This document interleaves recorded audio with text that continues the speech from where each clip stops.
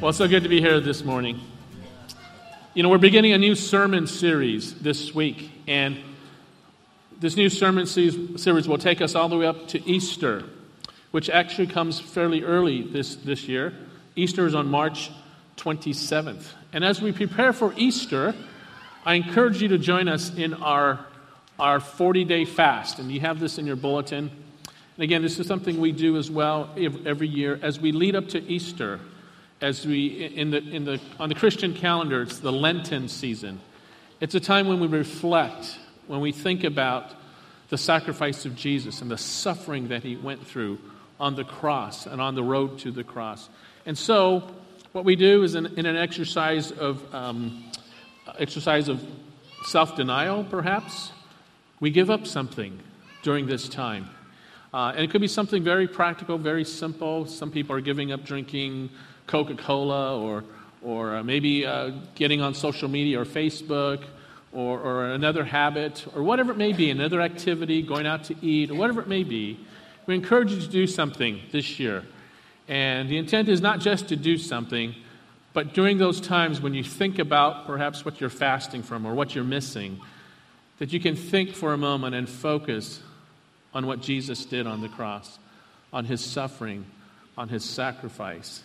And even though we may suffer just a little bit by giving up desserts or chocolate or whatever it may be, that's just a really tiny bit of what the suffering that Jesus went through. So it helps us to put us in the right frame of mind as we approach the Easter holiday. So I encourage you to think about it, pray about it, talk to your family and friends, and maybe do it together. But I encourage you to do that. Join us in our 40-day fast. Well, our new series is entitled The 7 Last Words of Christ. And each week we're going to take a closer look at each of these phrases that Jesus spoke as he hung on the cross. As he hung on the cross and as he was dying, he uttered these 7 last statements, his 7 last words. And I'll put it up on the screen here. You can see what those words were. Can we get it up here on the screen? There you go. Can you imagine Jesus suffering and dying on the cross and bleeding to death and suffocating to death? And he utters his, what we call, famous last words. And there were 7 statements that he made. And so for the next several weeks, we're going to be looking a little bit closer at each of these statements, at his last words. And I remember my father. My father passed away when I was just 18 years old. And I was heading back to college for my second semester, and I went to visit my father. He had suffered a slight heart attack right after Christmas. And so he was in the hospital, and he was recuperating, and the recuperation was going very well. And as I was leaving the room that day, I still remember it very vividly. I said, "Dad, are you going to be okay?" And he said, "Don't worry, son. I'm in good hands."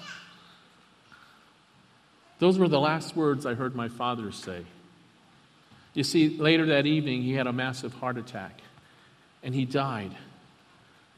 Now, that was 40 years ago, and I still remember those last words that he spoke. He said, "Don't worry, son. I'm in good hands." And as we think about Jesus, as Jesus hung on the cross near death, his bloody hands and feet pierced by nails, as the crowds were mocking him, as his loved ones abandoned him, as Roman soldiers spat on him and beat him, as people were gambling for his clothes, what did Jesus say? Luke, the gospel writer, wrote in Luke 23, verse 34, and that's the verse we're focusing on this morning. This is what Jesus said. In the midst of his agony, of his suffering, Jesus said, Father, forgive them, for they know not what they do." The first words out of Jesus' mouth is a prayer. His prayer is very brief. His prayer is very specific. He prays for his murderers, that God would forgive them, for they don't know what they are doing. Now, there are many lessons we can learn from this, but none is more important than this lesson. And this lesson is that no one is beyond the reach of God's grace. Can you say amen to that? Amen. No one is beyond the reach of God's grace. And I suppose most of us would agree with that statement in theory. If we have any concept of God's grace at all, we understand that His grace extends to the worst of sinners. But that concept becomes very difficult when it begins to affect us personally, when we actually have to forgive those who've sinned greatly against us. Exactly what does it mean to forgive the unforgivable? That's a problem posed by Jesus' first words from the cross. It's hard enough to fully understand what He meant, but it's even harder to know what those words should mean for us. And yet we know, if we know anything about God, we know that He is a forgiving God. Exodus 34 says, the Lord, the compassionate and gracious God, slow to anger, abounding in love and faithfulness, maintaining love to thousands, and forgiving wickedness, rebellion, and sin. Abounding. Think about that word abounding. Other Bible translations uses the word abundant or rich to describe the extent of God's forgiving love. It's the idea of love that is both deep and wide. His love goes to the very depths of our sin, and it covers the full extent of our sin. God forgives. Why? Because that's the kind of God He is. Can you say amen to that? Amen. There's another way to say it. God forgives people that we wouldn't forgive if we were God. Think about that. God forgives people that we wouldn't forgive if we were God. And He saves people who we would probably condemn to hell. Now we know that His ways are not our ways. And no place can we see this more clearly than in His willingness to forgive even the worst of sinners. So that leads me to a question that many of us wrestle with every day. How do you forgive the unforgivable? How do you forgive someone who has done something to you so terrible that it defies any attempts at human forgiveness? I don't know if you can picture anybody right now. Maybe you can. Maybe you don't want to think about that person. But whenever you think of that person, or whenever you see them, or whenever you encounter them, maybe feelings of anger or hatred or bitterness or resentment comes up. I don't know if there's anybody like that in your life. But we live in a broken world. You're going to be wronged. You're going to be hurt. You're going to be sinned against. And some of you, in fact, some of us, I include myself, some of us have been wounded. And the wounds run very deep. So what do we do with that? What do we do with that? Well, Jesus offers us the answer. He calls us to forgive. He calls us to forgive. Not vengeance, not retaliation, not retribution, not getting even, not even ignoring it. A lot of us do that. We just kind of ignore it, hopefully that it goes away. But it doesn't. He calls us to what? To forgive. To forgive. It sounds so simple, yet it's so hard to do.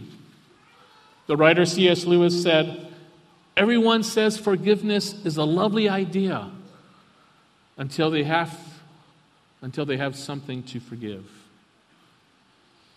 So this morning, let's go a little bit deeper to understand how we can forgive the unforgivable. And if we do that, we need to give up something. We need to give up something. This is what we need to give up. We must give up trying to force people to understand how much they hurt us. Think about that. We must give up trying to force people to understand how much they hurt us. This may be the greatest barrier to forgiveness. Many people who have been deeply hurt say something like this: I would be willing to forgive if only I thought they knew how badly they hurt me. Any of you say that? Any of you ever think that? Yeah, I would forgive if only I thought they knew how badly they hurt me. But this is an impossible standard. And as long as you hold on to it, you will never forgive. And you will always have an excuse to live in bitterness for years. You see, you can always blame it on those people. If only they would come to their senses. But they won't. If only they would see the light. But they don't. If only they would understand how many nights you stayed awake because bad memories wouldn't let you go to sleep. If only they knew about the thousands of tears you shed. You would forgive. You would forget if they only knew, if they only understood, if they had some clue about what they did and how much hurt they caused. If you're going to truly forgive, you must give up that notion. You must give up that notion. You need to let it go. And until you do, forgiveness will remain a distant dream, and you will still be chained to the past. You cannot be set free unless you release them from the burden of understanding all that they did to you. It's not an easy thing to swallow, is it?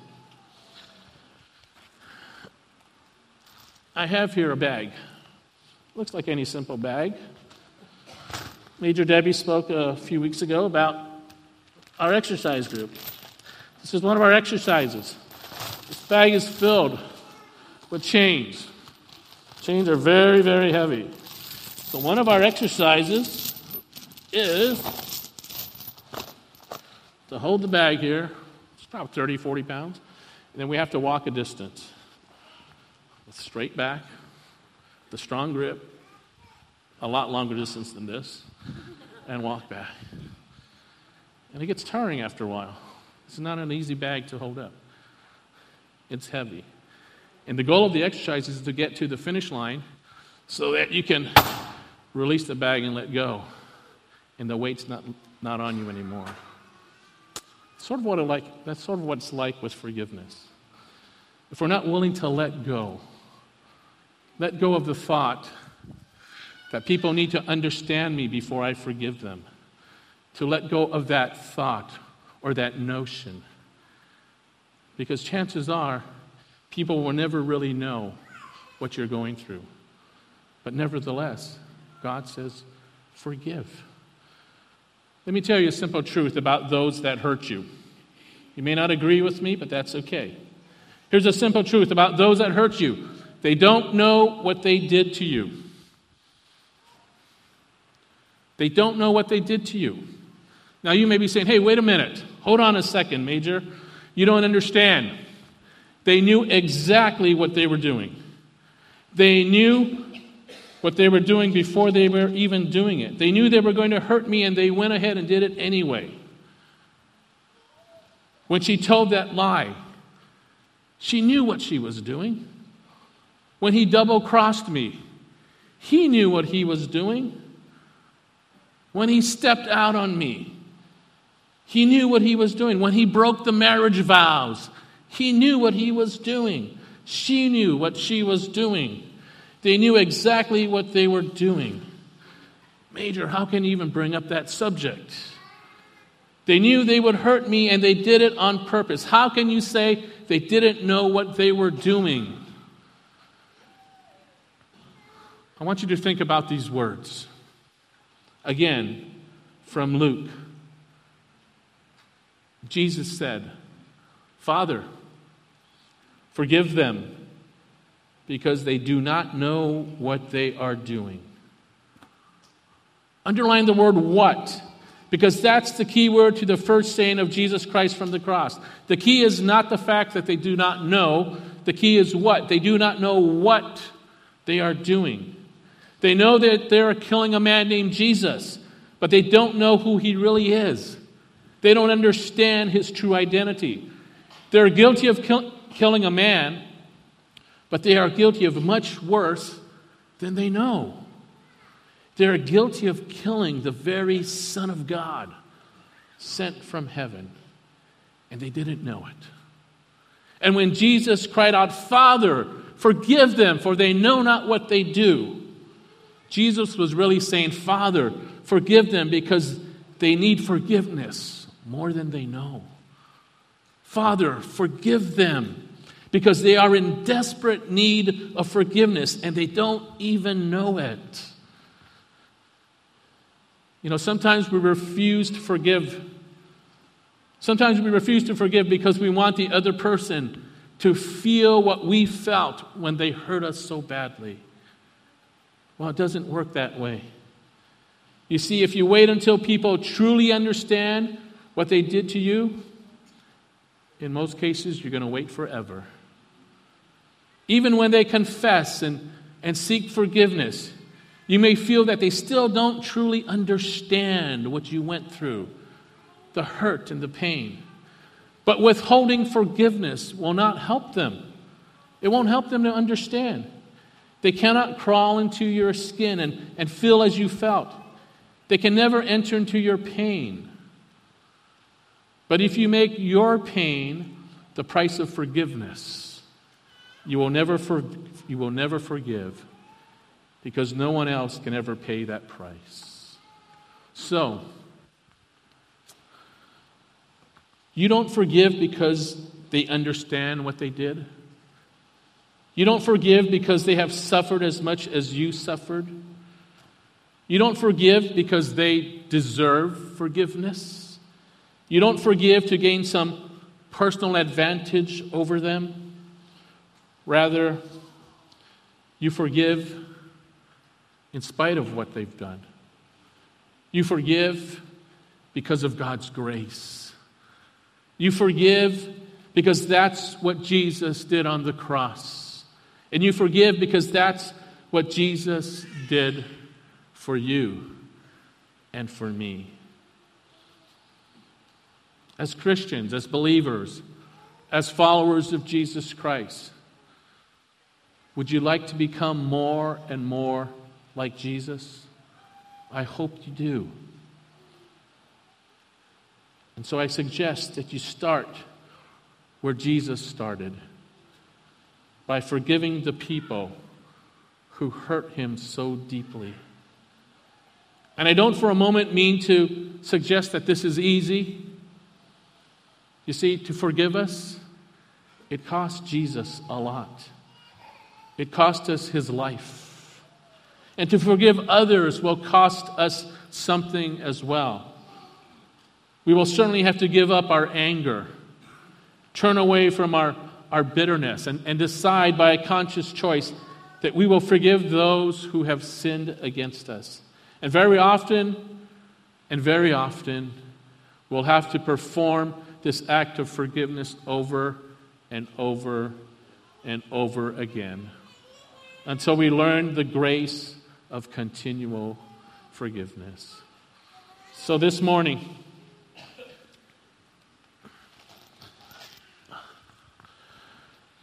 are you carrying a heavy burden?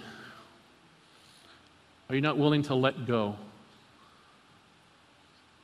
There's some things that may have happened in the past, I don't know, your life. Maybe things that are happening even right now in the present. We need to ask ourselves, am I in the right relationship with people? Is there something that has come between me and my wife, or my husband, or my father, or my children, or my coworker, or my boss, or whoever? Is there unforgiveness in my heart? Am I weighed down by this heavy burden? Jesus says, forgive. Jesus says, come. Lay it at the cross. Be released. Be free. Forgive as I have forgiven you. Let's pray together. I'm going to ask you to close your eyes and bow your heads. And I'd like to pray for you. And this morning, If you need forgiveness in your life, God's hallmark is He's a God of grace and He's a God of forgiveness. And if you're far away from God right now, His grace extends even farther than where you are. He loves us with an abundant and an abounding love. And if there's unforgiveness in your heart, perhaps it's because you haven't been forgiven yourself. And so I want to pray for you. And I'm going to ask you to stand. If you'd like me to pray for you, if there's someone in your life that you need to forgive and you need to let go, just stand. Acknowledge that before the Lord. If you need God's grace in your life, in your heart, before we can extend grace to others, we need to receive His grace. And so if you need to do that, it's between you and God and no one else. Our gracious Heavenly Father, I pray that you would go now where my words cannot go. Lord, go deep into the inner recesses of every heart. Show us the truths about ourselves. Forgive us, Father, for not forgiving others. We long for the freedom that comes from letting go of our bitterness. Break the chain, Lord, of those remembered hurts that binds us to the past. Help us, Lord, to give it to you, to release it to you, to bring it to the foot of the cross where you died for our sin. You died even while we were still sinners. You loved us. Lord, you didn't wait for us to come to you. You came to us first. We love because God loved us first. So, Heavenly Father, soften our hearts so that we can hear your voice speaking to us. And Lord, show us what we must do and give us the courage to do it. Thank you, Father, for your grace. And Lord, I pray these things in your precious name. Amen. Amen.